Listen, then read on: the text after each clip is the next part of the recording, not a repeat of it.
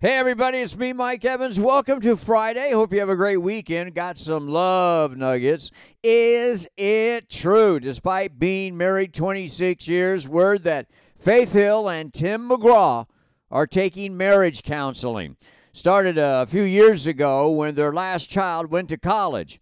It's not the first time empty nest syndrome has hit a couple.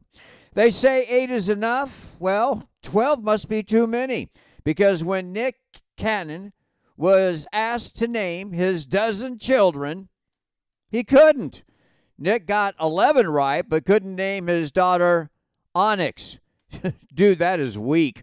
TV news, apparently it's a done deal, although nobody is actually saying 100%, so I guess I will. Big Bang Theory is coming back, and Jim Parsons, Johnny Galecki, Kaylee Cuoco, and Mayim Bialik, and the other 3 original cast members are all coming back, and they will make some big bucks. The 4 principals will make $1.2 million an episode. The other 3 will be making $750,000 an episode, and they'll split 18% of the profits. Look for 26-episode kickoff. You want more? Well, there's going to be a Harry Potter TV series coming to HBO Max.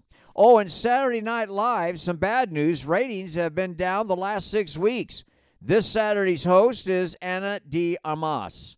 By the way, that reminds me, when Pete Davidson hosts Saturday Night Live on May 6th, I hear he's going to be paid a whopping $1 million. Wow. Odds and ends. Priscilla Presley, now in England, is saying, well, there's no dispute regarding Lisa Marie's will. Translation.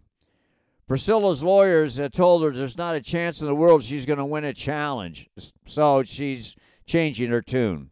The most popular cosmetic surgery in Hollywood is the Brazilian butt lift. That costs between $25,000 and $40,000. That's according to where you shop in Beverly Hills. Although Prince Harry is going to the King's coronation, I hear that he will be there less than 48 hours. Just sort of hit and run.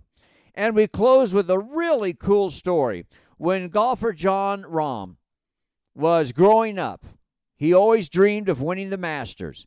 When a sophomore at Arizona State, after winning a big match and having dinner at a Chinese restaurant, he opened his fortune cookie and it said, quote, "Your talents will be recognized and suitably rewarded," end quote.